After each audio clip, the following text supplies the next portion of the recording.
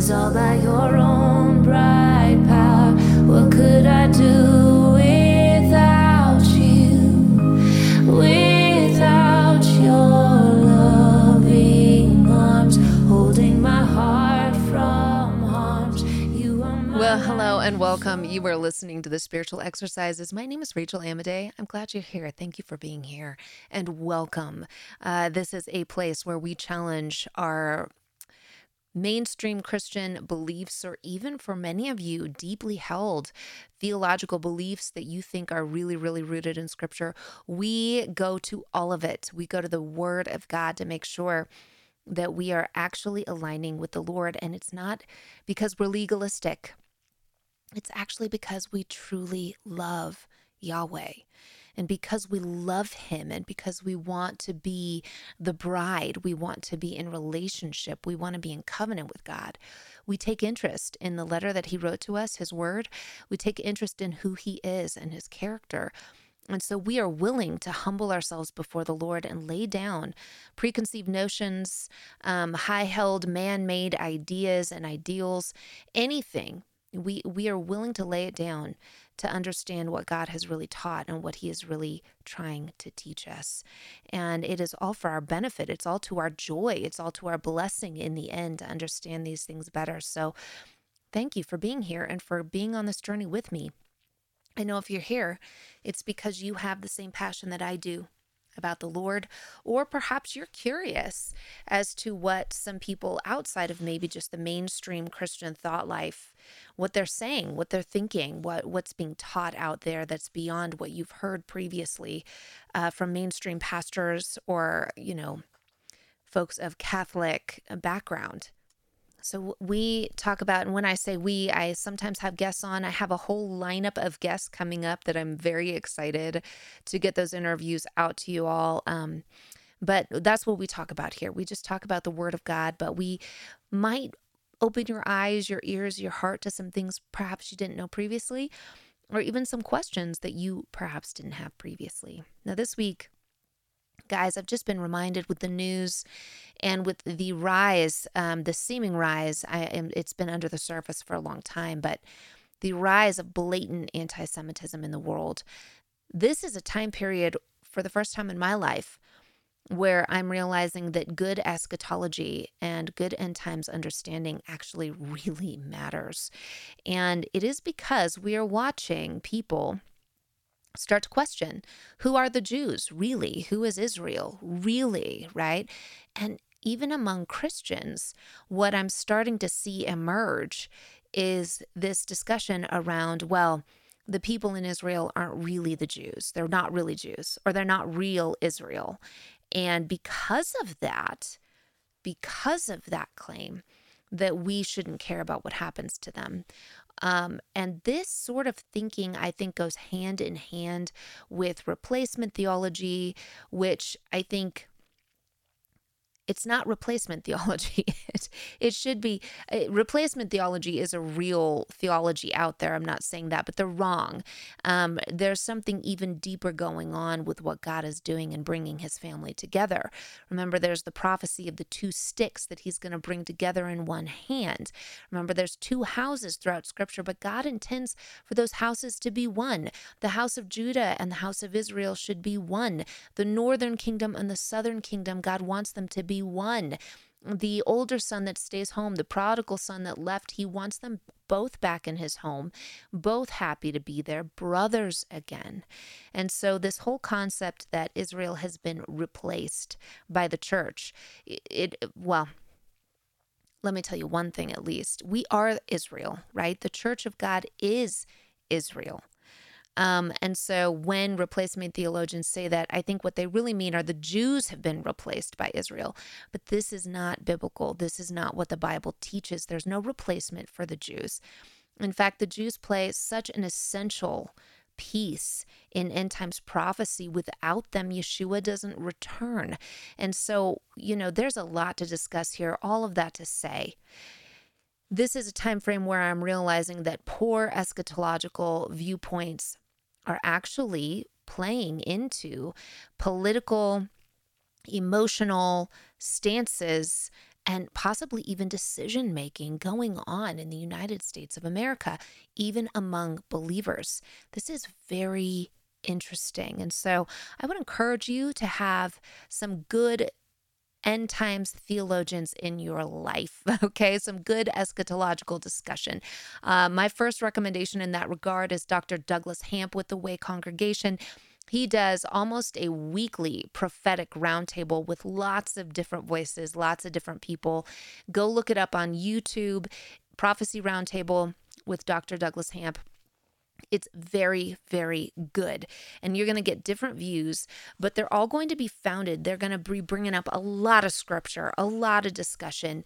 And you're going to feel like you really have your feet underneath you after listening to those guys. And it's not based on just random, man-made wishes, hopes, and prayers, or dispensationalism by itself, or replacement theology by itself.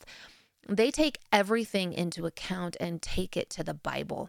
And that's why I appreciate those discussions. It might be good for you to go and start taking a listen to some of those things just because of the time period we're in and what we're seeing take place. All right. This week, I was talking to my husband about what's been really interesting to him lately. And he said technology. Technology is advancing so quickly, and it does not seem like we were properly prepared for the advancement of artificial intelligence, for the advancements of things like the metaverse, how much social media, how much media we're involved in on a daily basis.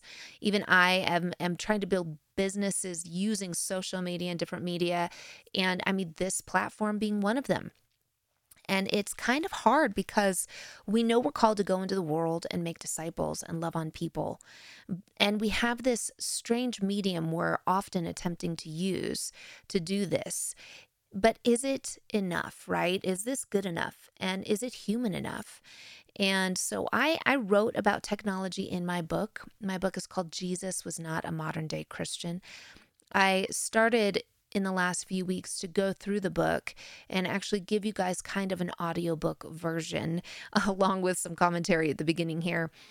Just because getting to the full audiobook and how precise I want that to be, it's just taking some time. And many of you have asked for an audiobook version of my book. So I'm doing it out of order. And that is because my book is not necessarily meant to be read chapter by chapter in order. It doesn't have to be. Each chapter is its own thought, its own essay. So I'm doing it a little out of order, but I thought, well, I think a lot of people are thinking about technology right now. I've done some podcasts on technology in the past. You can go look those up. But right now, I think a great idea would be to start on the chapter 11 from my book on technology. So here are my thoughts on what was going on, at least technologically, a few years ago when I wrote this chapter. Lord knows where we really are now and what they really can do behind closed doors that we don't even know about yet. I'm sure we will be discovering that soon, but right now it does seem like technology is running our lives. So let's have a discussion. How does this affect our spiritual life, our walk with the Lord, and just what it means to be a human being on planet Earth? So I'm going to start chapter 11, technology. I'm not a tech guru. I'm just an inquisitive person, using her brain, codifying observations after decades of time spent meeting people and talking after shows, before shows, in church services and interviews. I've spent extraordinary hours with people in person and interacting online, both as an artist and as someone deeply interested in politics and social issues. My work has kept me in the public eye enough to play shows and be on stages, but I'm not famous. So I often still have unpretentious, candid conversations with friends, family, fans, and strangers alike. While I hold a college degree and other accreditations, I've coached singers and writers at UCD Denver and have run my own businesses. I cannot claim the opinions I share in this chapter should be taken as ultimate scientific truth. These are ideas and questions based on years of using the internet and social media to share my art, business, and political views, and sometimes the random family moment. This essay is a platform for what I've observed, but may be used for you to mold your own family rules and theological perspectives around technology and its uses. Let's just start by thinking together. I've noticed a significant trend towards handing over power and independent thought to people we call experts. These know-it-alls may sometimes end up admitting fault, but it's often too long after the damage is done. A few stellar current examples include the many politicians and elitists pushing one narrative about COVID and now getting proven wrong, but I digress. These folks feel obligated to take strong public stances, yet they may possess no more knowledge or good counsel than you or me. Our political and media economy seems to be more about the sales pitch than the reality, more about how many clicks it gets than how much truth it imparts. Since this is the game, the average individual is tasked to become a better thinker, or go on living as clueless as a newborn and hope that nothing disastrous comes out of it. For the sake of our children, our culture, and our church, I believe critical thinking beats naivety every day of the week. If a lack of knowledge can disintegrate the people of God, as the Bible suggests, Hosea 4:6, we are called to dig into Scripture and make keen observations about how to interact with a world growing ever more wolf-like. I won't focus on all technological advances here. New discoveries exist in many fields in which the average person does not and will not engage regularly. The technology that exists in the average American home packs a significant spiritual punch and can be controlled by the average family. I highly doubt any of us will visit CERN and make or break any new development there. Neither will we be able to change what they do at CERN from our living rooms. CERN, by the way, is the European Organization for Nuclear Research. So let's talk about our use of computers, televisions, phones, and the like. How are we engaging with these? How might these interactions contribute to or denigrate our ability to return to truth? What are the benefits and costs? As someone who spent a small amount of time in the journalistic field, let me be clear. In my short years there, I saw too many underhanded deals, stories killed for political reasons, and plain old factual errors to ever again have faith in the average journalistic product. I lost my confidence in the idea that the media tells the truth. They lie and obfuscate. That doesn't mean truth cannot be found. But is it technology in the end that is our best bet to find the ultimate truth? Are the truths that really matter and that we will care about in our last breaths contained in the digital or analog realm? Physical truths feel often self-evident. They don't seem to need endless hours online or computation. Scripture tells us that we can learn of God in creation, Romans 1:20. Walk out your front door, look at a blade of grass. Can man-made science produce on its own anything so lovely, so efficient, so perfectly crafted to continually produce without intervention? So far, no. There's much truth to be found in observing nature. On the other hand, will you only find lies or deceptions in man-made technology? That likely is not accurate either. Technology may actually point us to some truth, may help us discover it, but truth is not embedded in the technology itself. Tech is just a tool with a bias towards the ones who create it. And I often wonder who uses and manipulates the tool most. Is it a truth teller or the father of lies? I was recently reading Adam Smith with my 7th grade son, a hefty task to say the least. Every other word was a piece of vocabulary lost to 21st century society, and the ease with which Smith lays out his complex arguments took me back a bit. Do people write like this anymore? Without the internet, nor a computer, thinker after thinker emerges throughout history to remind us of the extraordinary human mind. These minds existed and worked beautifully before the emergence of the modern computer.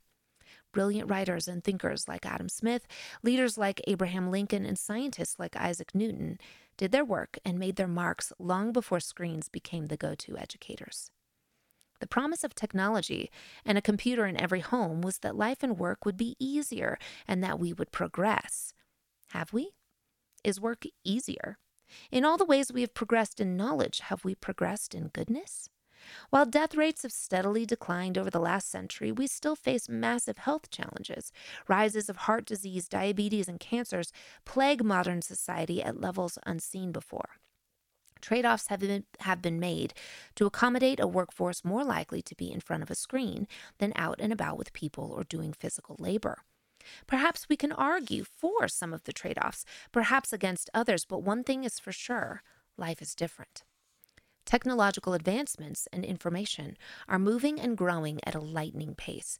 It's dizzying to realize how much information we have added to the internet year in and year out, or even how many technological advancements are taking place as I write. 2.5 quintillion bytes of data are added to the internet every day, a number impossible to grasp. Some advances like AI or nanotechnology don't even seem real. How are these things happening? I have not the time to research the science behind it all yet. There it is, raising my left eyebrow and inspiring my questions. The world is so different than the one I grew up in, for better and worse. We are now so heavily reliant on technology for the very fabric of our Western society, there's hardly room for much else. Surely not as much time in silence or prayer, now that every moment can be filled with an eye-popping story, a sonic escapade, a check-in on friends and strangers through Facebook, or a sarcastic quip on Twitter. The current COVID-19 pandemic and subsequent lockdowns have dramatically increased online activity. Reliance on technology seems to be at an all-time high. However, evidence is strong that our humanity is suffering. Depression and suicide rates skyrocketed as the internet became our only tool of connection during the lockdowns. This sobering fact should make tech companies nervous, although I doubt it does. I have a handful of tech industry friends who obsess about the natural getaways they will be taking this weekend or summer, as long as no screens are involved. The more remote, the better. It is startling what people actually crave when queried about their dream vacations: a beach, camping, observing great architecture, the food in Italy, the wine in France, the Rocky Mountains, a Hawaiian sunset. With all the worlds we can visit online, we still choose an immersive full-body experience.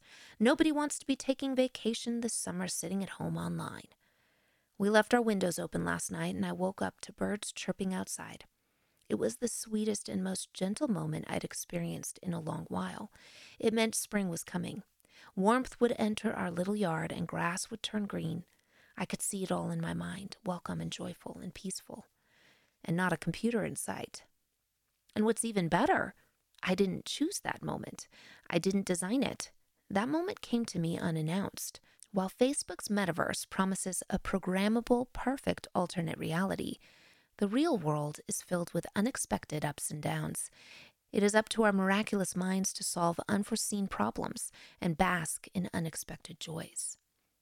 Throughout this past winter, all time seemed to be sucked up by discussions of pandemics and deaths. Deaths of people, deaths of society, of businesses, deaths of freedom and religious activity. News, propaganda too. But I had a real moment that morning hearing birds singing joyfully. I was reminded of life, real life, right outside my window, continuing to sing and communicate and survive, in spite of technological advances.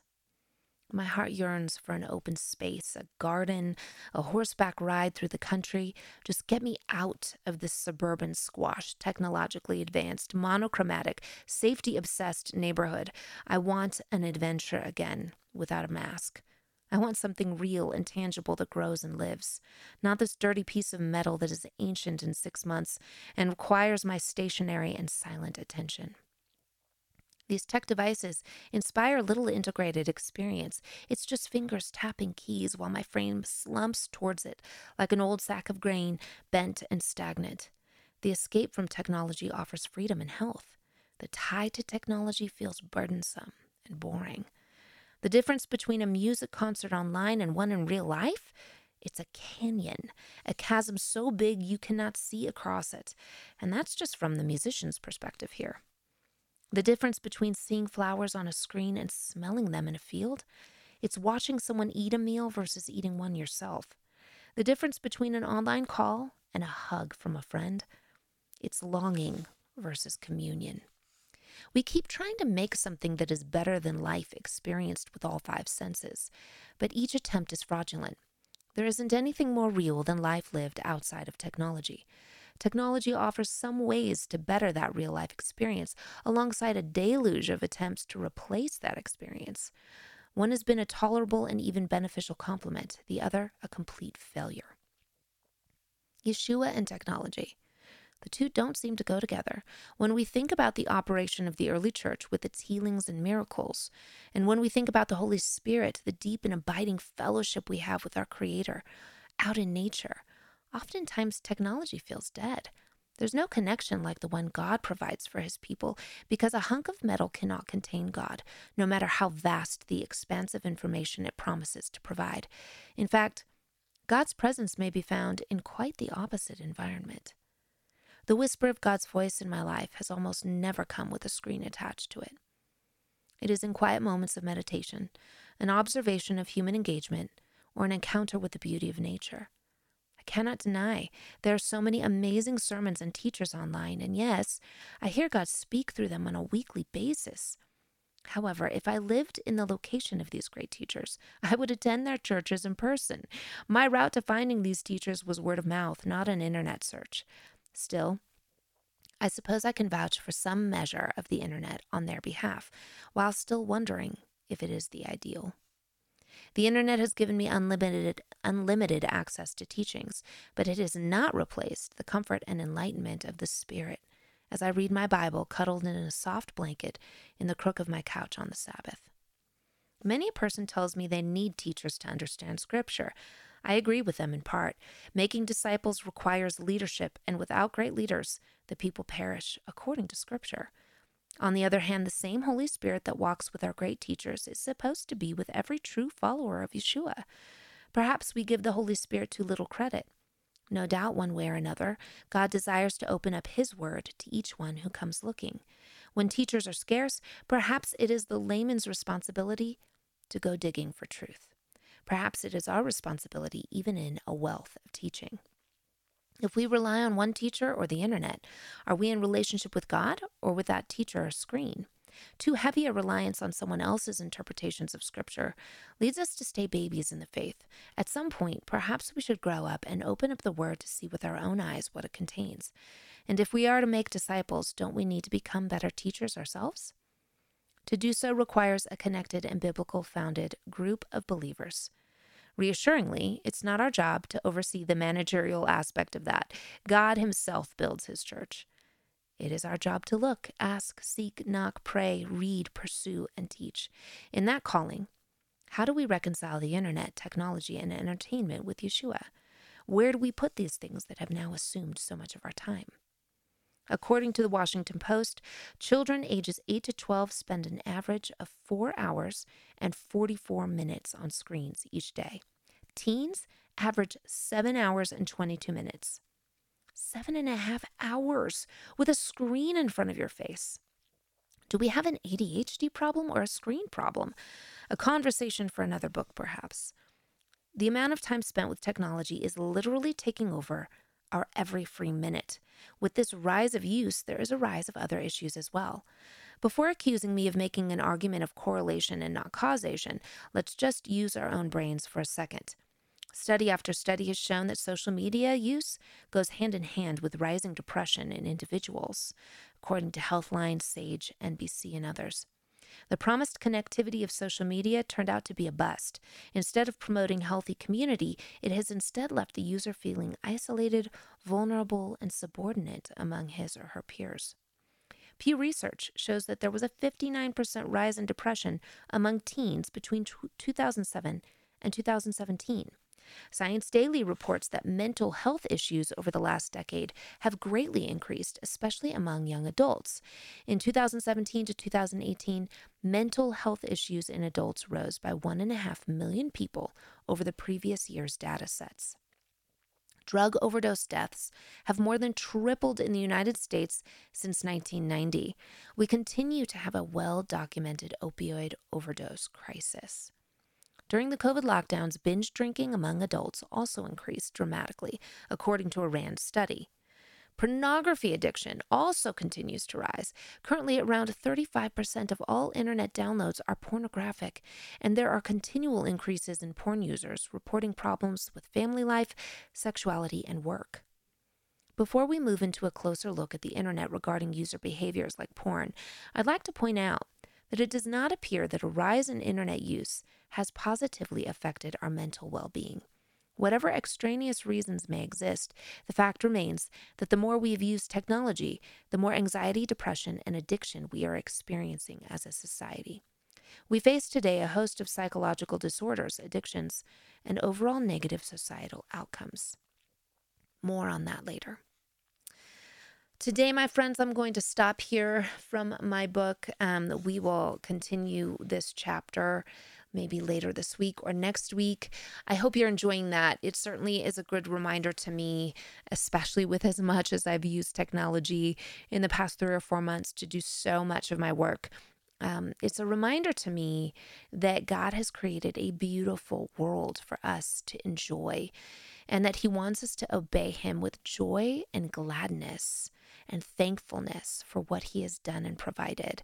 It can be very hard to do that when we're consistently only engaging with man-made and man-curated experiences. And so I want to encourage you this week. Get out into your world, get out into nature, pray, thank God for what He has provided for you. Take that spirit of gratitude into Thanksgiving. Talk to people, love on people, do one, maybe out of your way thing to help somebody this week. If you're struggling right now, I tell you the best way to feel better is always to help somebody around you that has a need. There's nothing that's going to boost your confidence or your joy more than being able to give to another human being, especially if you're a believer.